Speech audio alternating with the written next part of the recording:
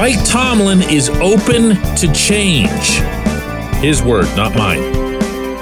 Mike Tomlin is ready to do things differently. His word, not mine. I have no idea what he could be thinking here. Good morning to you. Good Tuesday morning. I'm Dejan Kovacevic of DK Pittsburgh Sports, and this is Daily Shot of Steelers. It comes your way bright and early every weekday. If you're into hockey and or baseball, I also offer daily shots of Penguins and Pirates in the same place that you found this. Tomlin had his weekly press conference on Monday, as opposed to the usual Tuesday, because the Steelers again will be playing on a Saturday. That's 4:30 p.m. kickoff against the Bengals at Acrisure Stadium. And according to the head coach, things should look and feel and everything else be different. Here's that right from his mouth.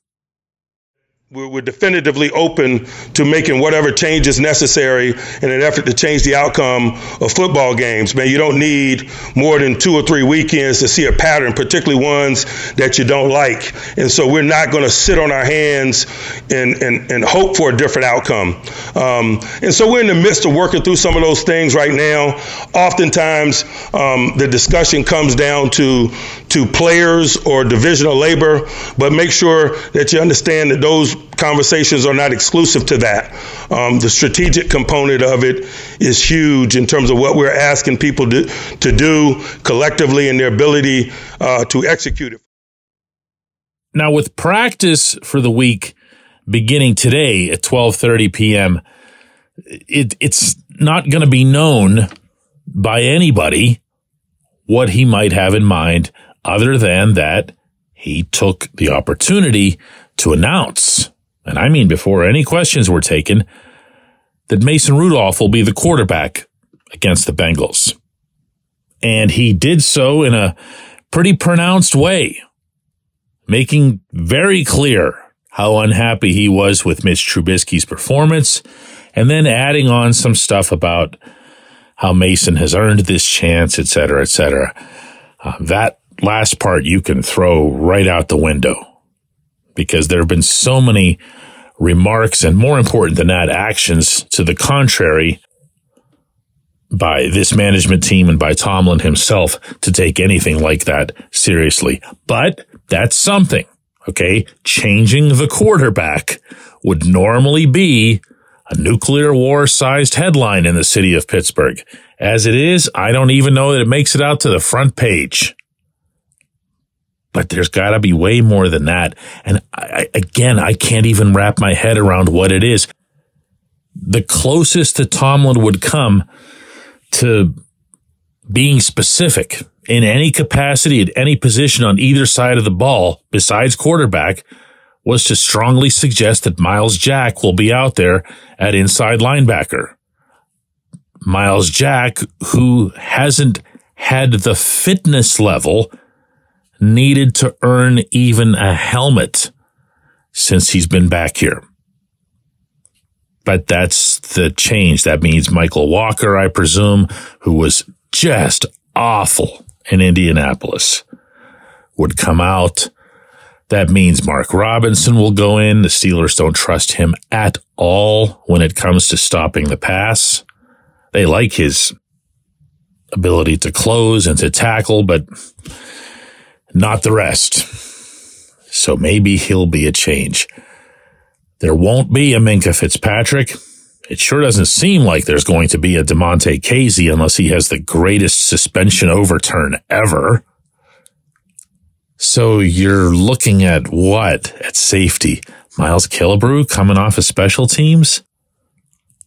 Trenton Thompson presuming he's okay after he had his own in-game injury in Indianapolis. You see where we're going here? I mean, you want me to keep doing this? Because I can.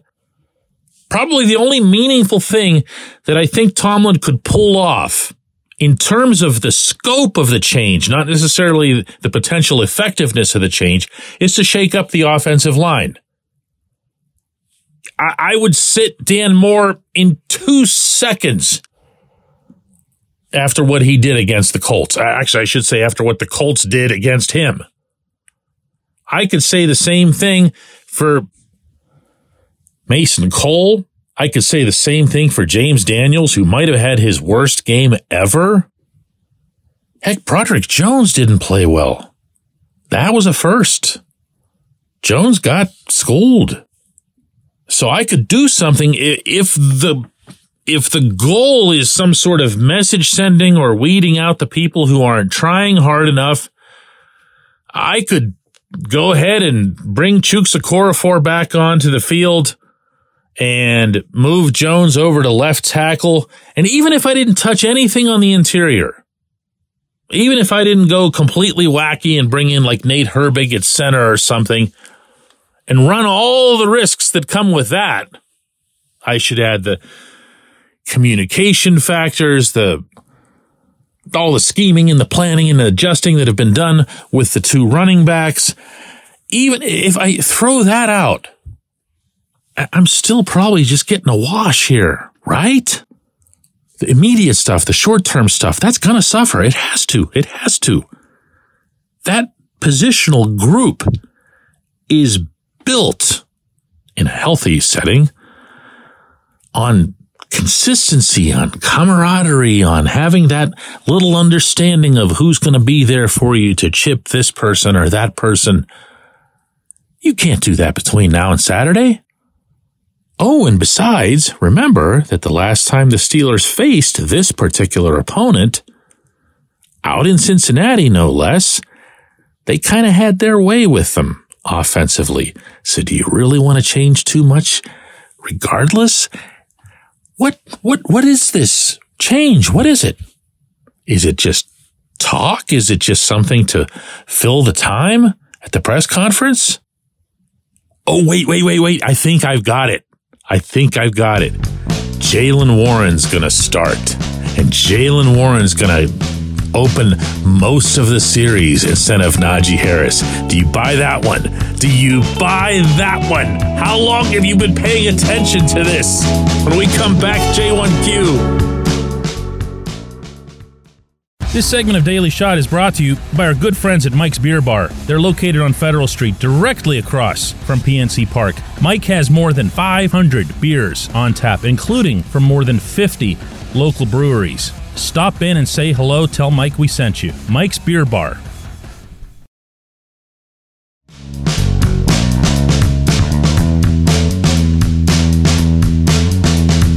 Today's J1Q comes from Craig, who says, wow, DK, I didn't think DeMonte Casey would get tossed from the game, much less be suspended for the rest of the NFL season. I'm not a rules expert, but it seems like Casey's being used as an example for whatever reason. Would you agree? Yes, Craig, I would. 100%. But that doesn't mean that I necessarily disagree with the ruling. And I know that's not going to be a popular view within this particular audience. But when I saw the hit live, I didn't like it. I didn't like the body language. I didn't like what I felt was intent.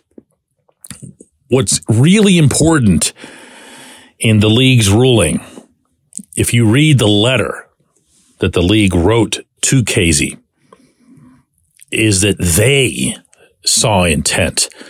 They pointed out intent, and then they feel that they supported their case by citing other examples from this season in which Casey was fine. What I don't think anybody could debate is whether or not it was a dangerous collision, regardless of intent. Incredibly dangerous. The receiver's flying in the air. Now, is it on the receiver to make sure that he's not doing things that could jeopardize his own health? Sure. Is it on Gardner Minshew to not throw hospital balls? Sure. But is it also on Casey to avoid what the league has determined to be an illegal hit? Sure. Yeah, absolutely. Now, the question that I've got that rises above all the rest is, to what extent did the league make this known to the individual athletes?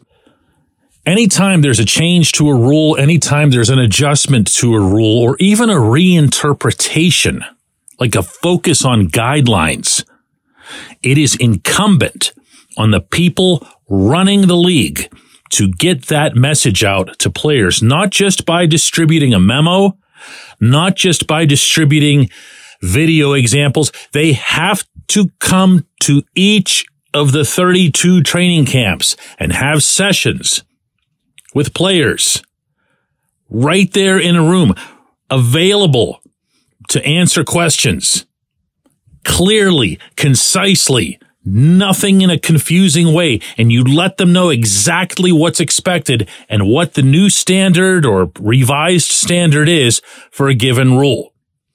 From there, you tell them why this is being done. That's the part that I don't know. That's the part where I can't say if the league did its job properly. Because I'd say with conviction, hey, this is just fine as long as everybody knew and as long as everybody understood. Except that my belief is they didn't do that, for example, with running backs. You know those two $48,000 fines Jaylen Warren's had this season, one of which was rescinded, both of which should have been rescinded? He'll tell you, other running backs will tell you, because he wasn't the only one this happened to around the league, that they had no idea this was coming.